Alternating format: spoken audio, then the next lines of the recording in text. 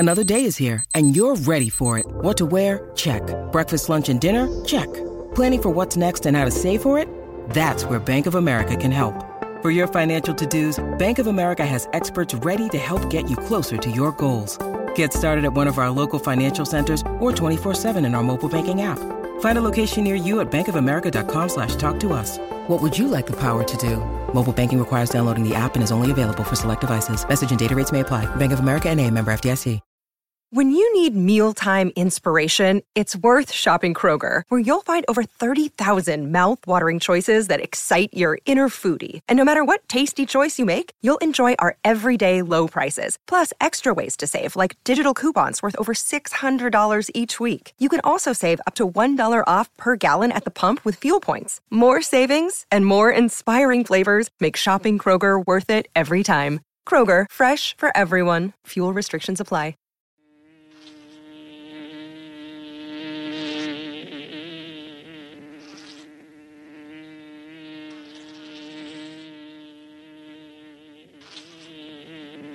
This is the Music Buzz Podcast.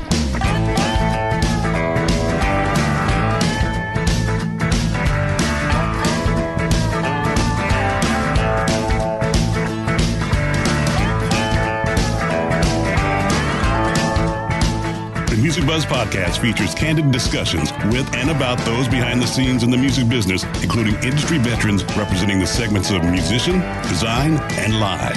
All three Music Buzz Podcast hosts have spent their careers working with the biggest names in entertainment and have been and are still a fly on the wall. Dane Clark as the drummer for John Mellencamp's band for over 20 years and various solo projects. Hugh Syme, a world-renowned graphic artist for the biggest names in music and the corporate world.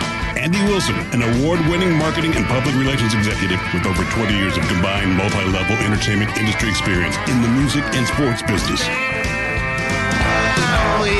Now let's buzz. Hello and welcome back to the Music Buzz Podcast. I'm one of your co-hosts, Andy Wilson, along with Dane Clark. Hey, Dane. Hi, Andy. And also Hugh Syme. Hey, Hugh. Hey, Andy. Our guest today on Music Buzz is Kenny Wayne Shepherd. Since he burst from the blues clubs of Louisiana onto the global music scene, Kenny has twisted his classic songs into bold new shapes each night on stage. The Louisiana-born guitarist has sold millions of albums while shining a light on the rich blues of the past and forging ahead with his own modern twist on a classic sound. Welcome today to the Music Buzz Podcast, Kenny Wayne Shepherd. Thanks for joining us. Thanks for having me. The first time I saw you play was at a Farm Aid in 2002 in Pittsburgh, and I was blown away by your playing that day. It was 20 years ago, so I guess you were about 25, but you were playing with a depth of feeling and a technical prowess of a musician decades beyond your years. And you'd already had a spectacular 10-year career before that or more, so just truly amazing. I wanted to talk a little bit about the recent projects that you've done. I really like your 2019 record. I was able to listen to the whole record yesterday. The Traveler, for our listeners out there. The first cut is a classic blues rocker, Woman Like You. I mean, if you like blues rock, folks, you're going to dig this one. Very cool tune. I Want You To is another great one too. And I love the way what you did with the hook line. It flipped me out the first time. It's like you're playing just a little behind the beat on it. And then the second time when you repeat it, it's that triplet on the repeat. It was like, whoa, so catchy. Very cool. Cool idea. And a ridiculous solo on that, by the way. Thank you. That's a common theme for you, Kenny Wayne, just so you know, ridiculous solos. But that's a good thing, though. It's not a bad thing. It was out of necessity, you know, like in the beginning of my career, I was just a teenage kid that played guitar. I didn't even sing lead vocals at that point. So it's like I had to bring it in the guitar solos if I was going to get anybody's attention. You sure have. With your father featured in the documentary, and it was fascinating to see how you did become noticed and how many people were saying, who is this 12-year-old? Like, it was very impressive. I watched that over the weekend myself, the documentary. And I think from my perspective, I've talked to your dad several times and he's definitely, you know, hands-on, and there's no doubt it's a family business.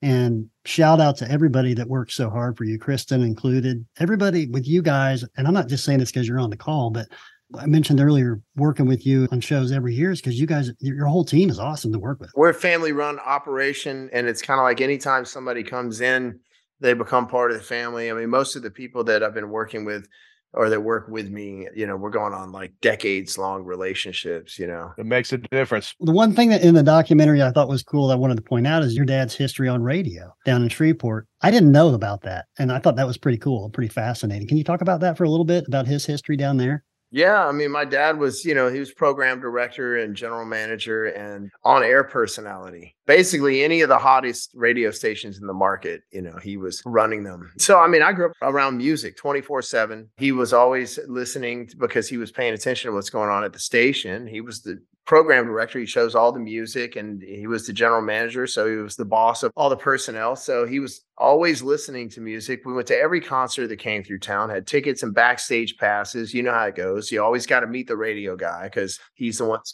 had your record. So I got to go meet all these bands, man. And I would see kind of behind the scenes of the touring life of the music industry. And I mean, what nobody realized, including myself, is that I was soaking all this stuff up, and it was going to really shape and mold who I was going to become as an artist. Your covers are very much driven by personality, sort of like Stevie Ray. It's more like, fuck art, let's just dance, And I get that from most of your covers that, you've been well photographed, creatively photographed, but the covers are very simple.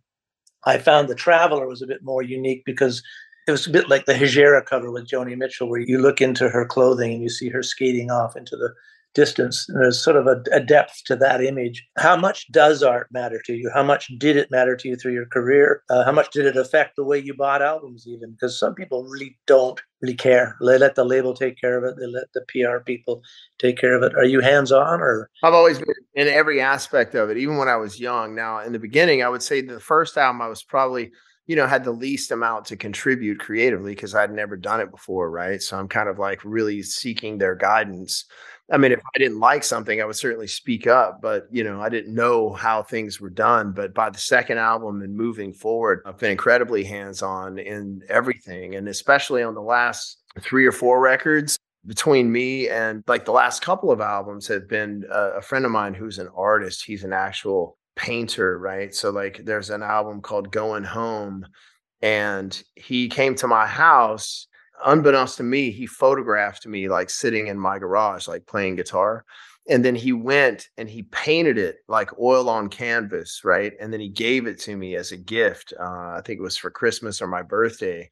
And I never even knew until he presented me with this gift. And I was like, dude, that should be an album cover, right? And it's like, back in the day when like album covers were actual art pieces, where somebody would actually craft an entire piece of art for a band's album cover. And so then I started collaborating with him, and he did The Traveler as well in the digital realm instead. And he did an album called Lay It On Down, where he did a charcoal rendering of me as well. So, but yes, I mean, I've had visions, and I work with people that have visions, and we really try and work towards a unique end result for sure. That's good to know that you do that, because it does get kind of tired, and it's so easy to say, yeah, just put me on the cover with a name.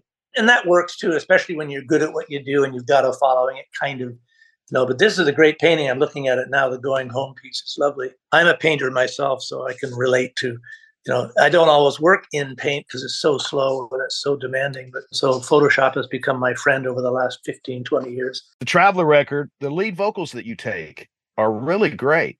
They're totally different than what Noah does. It's totally different style. You have a clean, kind of pure thing, like the song Gravity, which is a kind of a modern rock vibe. I started singing on my 4th record. It was called The Place You're In. But I still, like, even after that, I was still kind of timid about singing a lot of lead vocals. But then I put together a side project with Steven Stills, and we had a side band called The Rides. And Steven pushed me. He was like, you need to be singing in this band. Hello, Pantheon podcast listeners. Christian Swain here to tell you more about my experience with Raycon earbuds. Our family now has 3 pairs of Raycon earbuds around the house, and my wife just grabbed a pair of the Headphone Pros to replace some headphones from a company that was double the price. And yes, she loves them. Now, if you haven't pulled the trigger on a pair of Raycons, or even if you have, but you're in the market for another pair because they're just that good, well, now is the time to check them out, because they just launched their upgraded model of the best-selling everyday earbuds. With Raycon's upgraded everyday earbuds, now you also get active noise cancellation, ergonomic design, and multi-point connectivity that lets you pair with 2 devices at once. New quick charge function, 3 customizable sound styles, plus awareness mode. Available in a variety of vibrant new colors to complement any and all skin tones. I even have a pair of earbuds in a cool green color. I have tried just about every earbud known to humankind, and these Raycons are fantastic. Seriously, if you've been wanting to check out Raycons, there truly is no better time. You're going to ask yourself why you didn't check them out sooner, and Raycon offers a 30-day happiness guarantee. So what are you waiting for? Go to buyraycon.com/Pantheon today to get 20% off your Raycon order, plus free shipping. That's right, you'll get 20% off and free shipping at buyraycon.com/Pantheon. buyraycon.com/Pantheon. Need to sing half the songs. So, I sang half the songs, and then every night on the road, I sang half the show. And then that really kind of pushed me into a position to really do it more frequently. And then that translated over into my own band. And then it became a thing where it's like basically on every record that we've put out since then, I'm singing like half the lead vocals and Noah singing the other half of the lead vocals. And our voices are very different. And so it gives us a broader range of songs and material that we can do. It always fascinates me when I hear stories about how Elton John hated his voice, but he realized he was the only person that could carry the song. Even George Martin would speak about how timid Lennon was singing around Paul, because Paul had more evolved chops, but Lennon was the one that broke your heart. So yeah, I was researching you and listening to your music over the last day or so. And yeah, Noah was front and center on a lot of projects. I kept waiting for something to come up where you sang. And when I finally heard you, clearly it's something you should do. And Stephen is right about that. It's something you should do more of. The band you mentioned with Stephen, The Rides, how did that come about? Like, where did that come from? Stephen wanted to do a blues band, basically. And him and this guy, Barry Goldberg. Barry's a legendary guy from the 60s. He played in a band called Electric Flag with Mike Bloomfield and Buddy Miles. And then he was at Newport Folk Festival playing in Bob Dylan's band the night Bob walked out with an electric guitar. I mean, Barry's a legendary guy, right? So the two of them got hooked up. They started writing some songs, but they felt like I don't know if it's the whole like CSN thing where, Stephen likes working with trios. I don't know, but they felt like there was a missing element. And my name came up. Stephen and I met years and years ago going to football games with Jim Irsay because we're both friends with Jim. And so Stephen and I first played together at one of Jim's parties down at the Super Bowl in Miami, the year the Colts won the Super Bowl. So that was the first time Stephen and I met and played together. And then who knew that, years later we'd have a band together. I saw the Irsay thing in Indianapolis recently. It's cool to see everybody on stage. Buddy Guy is always a treat to see him come out. That's got to be a real thrill for you playing with Buddy Guy, yeah? Yeah, I've been playing with Buddy Guy most of my life, really, 25 years ago, you released an album called Trouble Is. We had pretty good success with that, I would say. So you're revisiting that record. Can you tell us about that? Yeah, I mean, we wanted to really honor the 25th anniversary, not just like do a social media post saying happy 25th anniversary to the record. It's like, this is a monumental record for us. I dare say it was a monumental record for the genre. It deserved more than just a quick little acknowledgement. And so I knew I wanted to do a tour where we played the whole record live because we never did that before. We never played the whole album. And then I thought, let's go re-record the record. And that'll set us up for the tour because then we'll be in the studio. We'll be relearning all this stuff in intimate detail.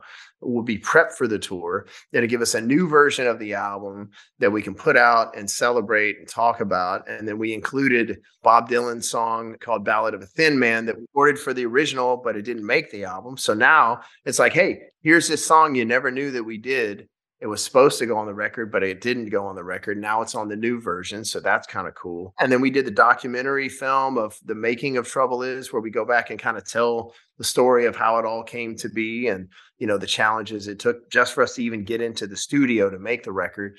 We did that. And then we filmed the first night of the tour in my hometown in Louisiana in Shreveport. And so we have a live concert DVD. So we did all this stuff to really acknowledge this occasion for really what it is. It's something very special. So we wanted to, make something very special out of it. I mean, everybody looks back, every musician I know looks back and thinks, I could have done that differently, or I could have played that better, or whatever. Did you find by getting the opportunity to kind of revisit it that you thought, well, a lot of what I did was really good and I shouldn't change it?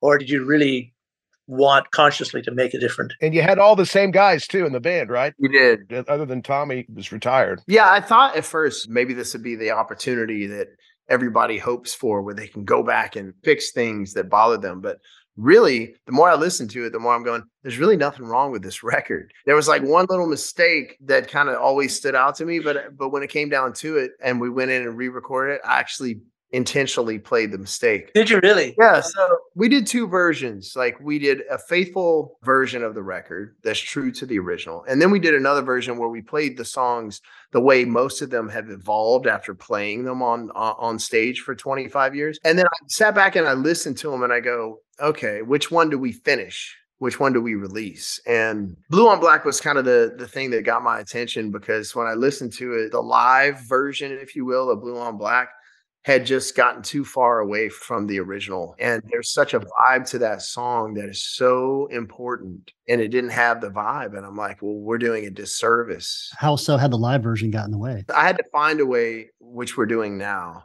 for me to be able to play the intro on acoustic and then go to, because I play acoustic and electric on the record. That really hasn't been possible up until now. And so I was playing, first of all, I would start the song with electric. So it's already coming at you harder than it should. And everybody else is kind of following that. So it's just like everybody's chugging away, and it's just become, I don't know, it's just become more of a rock song instead of this really amazing, a different beast. And so I'm going, and I've had to push the reset button on that song in particular a couple of times over the years, where it's like we've gotten so far away from the original. And so then we'll go back and we'll start playing it, like we should. And then it kind of starts to go this way again. But now we're playing it exactly like the record live, which is great. And the people immediately identify, and you see the reaction. So the vibe was incredibly important. And I thought, you know what? This is true for the whole record. The whole album has a certain vibe to it. And if we get too far away from that, people are going to be like, why did you mess with something that was already okay? So we got really true to the original, and we did some subtle differences so that when you listen to the record, you put it on, your brain goes, oh, I know that album. That's Trouble Is. But then you're a little thing different on guitar, a little vocal delivery that's slightly different. And then you get your attention, and then you go, oh, wait, I'm having a new experience listening to, but it doesn't alienate the original. And I would assume sonically that it's different. It's 25 years have gone by.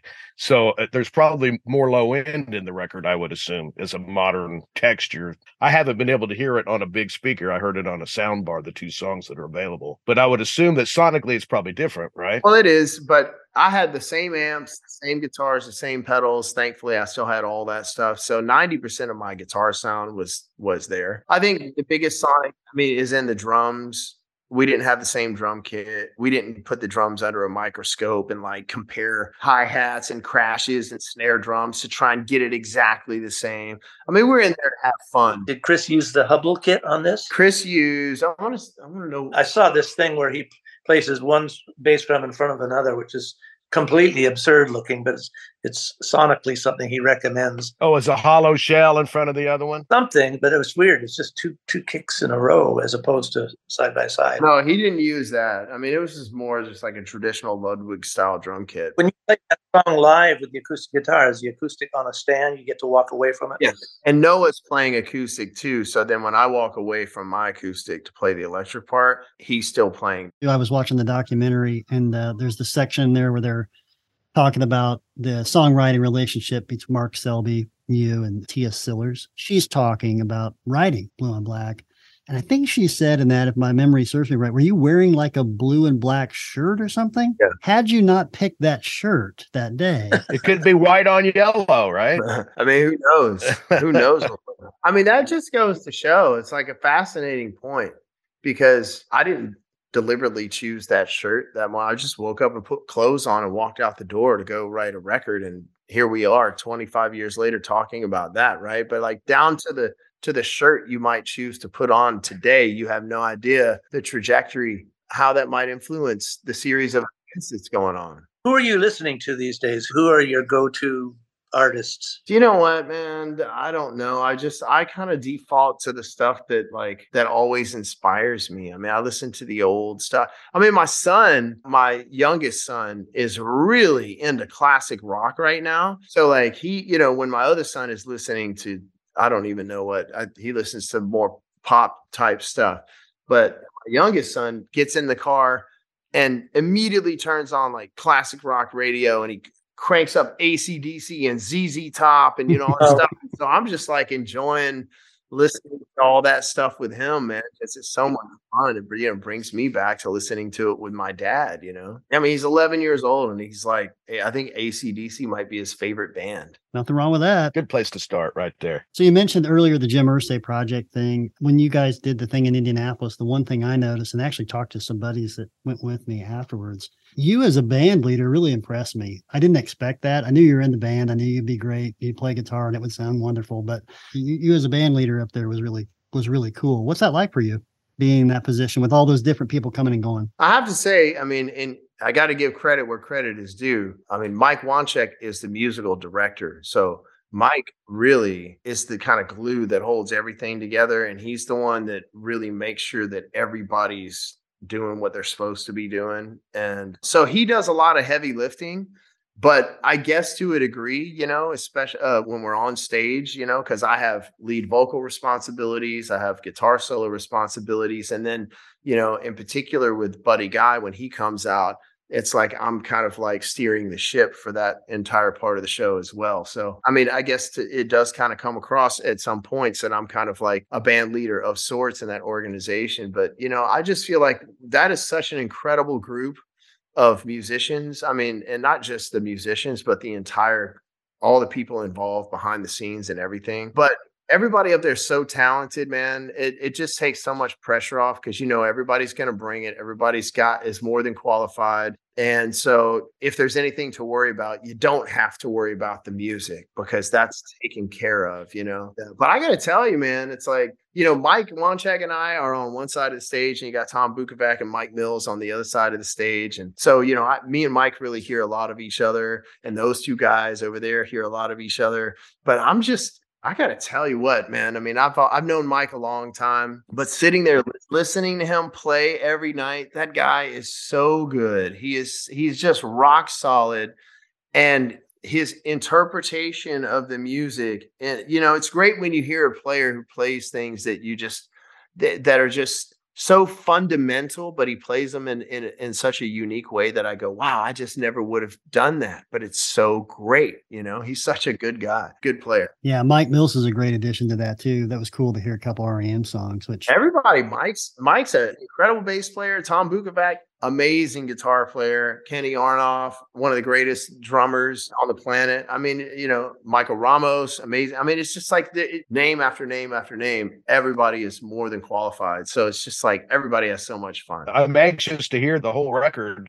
I've heard the two songs, True Lies and Ballad of a Thin Man. So I can't wait to hear the rest, man. Yeah, it'll be good. And I was going to say, what a great idea. Has anybody ever done this before? Recut their album 25 years later. I'm scraping the back of my head. I can't think of anybody. What a cool idea. Taylor Swift just recently had a pretty highly publicized album where she went back in and re-recorded it. It was so close to the original. People were like digitally analyzing them to see if she actually did. Of course they were. Yeah, well, that doesn't count to me. I'm sorry, but this is whole different thing. This is rock music. Come on now. Sorry, Taylor. But yeah, people have done it. And again, I think one of the coolest things about it is, which I haven't said to you guys, but I've said previously, is that, I'm 25 years older, right? Like I was 18 or 19 years old when this was all going down. And you think about professional sports, and it's like, guys, especially like football, because I'm such a football guy. It's like, when you're in your 30s, especially late 30s, it's like you're old in the NFL. They don't expect you to come close to the way you could perform in your 20s, right? Unless you're Tom Brady, and even he's still not able to do that, right? But as a musician, man, it's like I'm 25 years older than I was then, but I can bring it just like I did when I was 19 years old all day. Now there'll be a point, there'll be a time I'll hit I don't know if it'll be 65 or 70 or 80 or whatever, and time will catch up with me. But all I know is I'm 45 and I can still do it like I did when I was 19 and probably better in ways, man. The things you've learned to do and not to do from when we were, all of us, if we keep playing. I mean, and look at Buddy Guy. Absolutely. He's still out rocking, man. I'm 63. I don't plan on stopping anytime soon. I think time is probably the nemesis of drummers more than anyone in terms of the physicality. All the drummers that I've ever worked with always hit the gym for several months before they go out on tour just to get back into shape physically, Yeah. I mean, playing music is a physical thing. Obviously, it's not like getting flattened on a football field by those guys, but we have issues in other ways. It's like, I mean,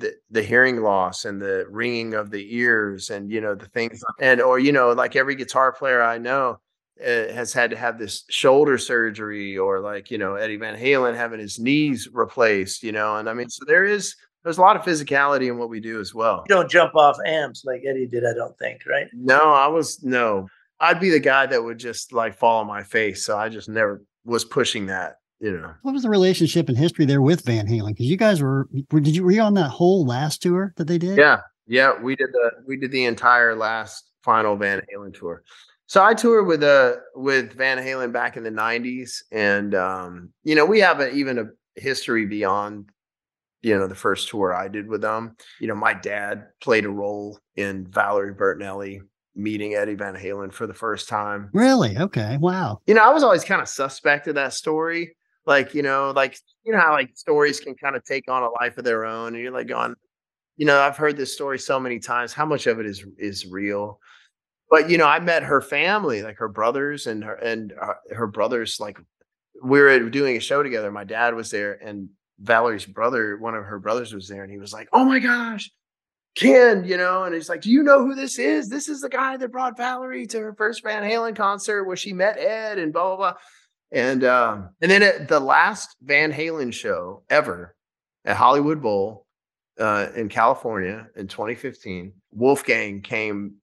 We were all kind of like saying, thank yous and goodbyes and things like that. And my dad was there and Wolfgang introduced himself to my dad. And he goes, well, I guess I owe you something, for my life, I guess, whatever. My dad's like, oh no, dude, I had very little to do with that part of it, or whatever. But yeah, it was really fascinating to watch all these conversations go down. I've been hearing this story. How long are your shows?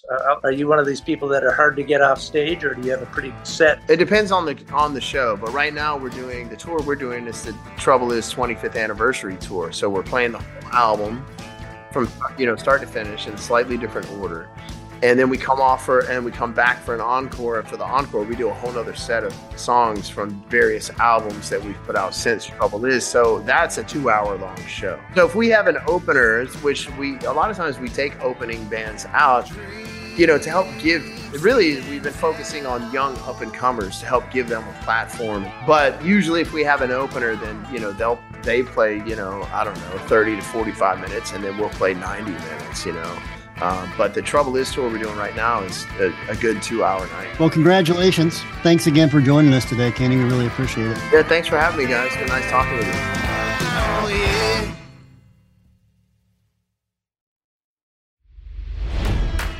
It's NFL draft season, and that means it's time to start thinking about fantasy football.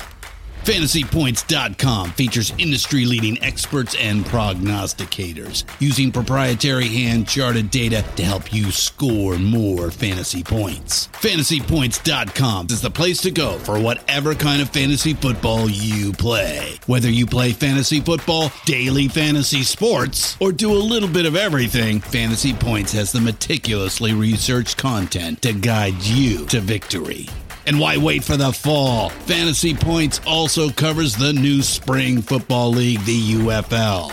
Join the guru, John Hansen, Scott Barrett, Joe Dolan, and other massive names in the fantasy football universe with an exclusive offer. Use code Pantheon for 15% off any Fantasy Points package, including the all-in package, with access to every article, tool, and data nugget that Fantasy Points has to offer. That's fantasypoints.com and code Pantheon for 15% off at Fantasy Points. Fantasypoints.com, code Pantheon. Score more fantasy points.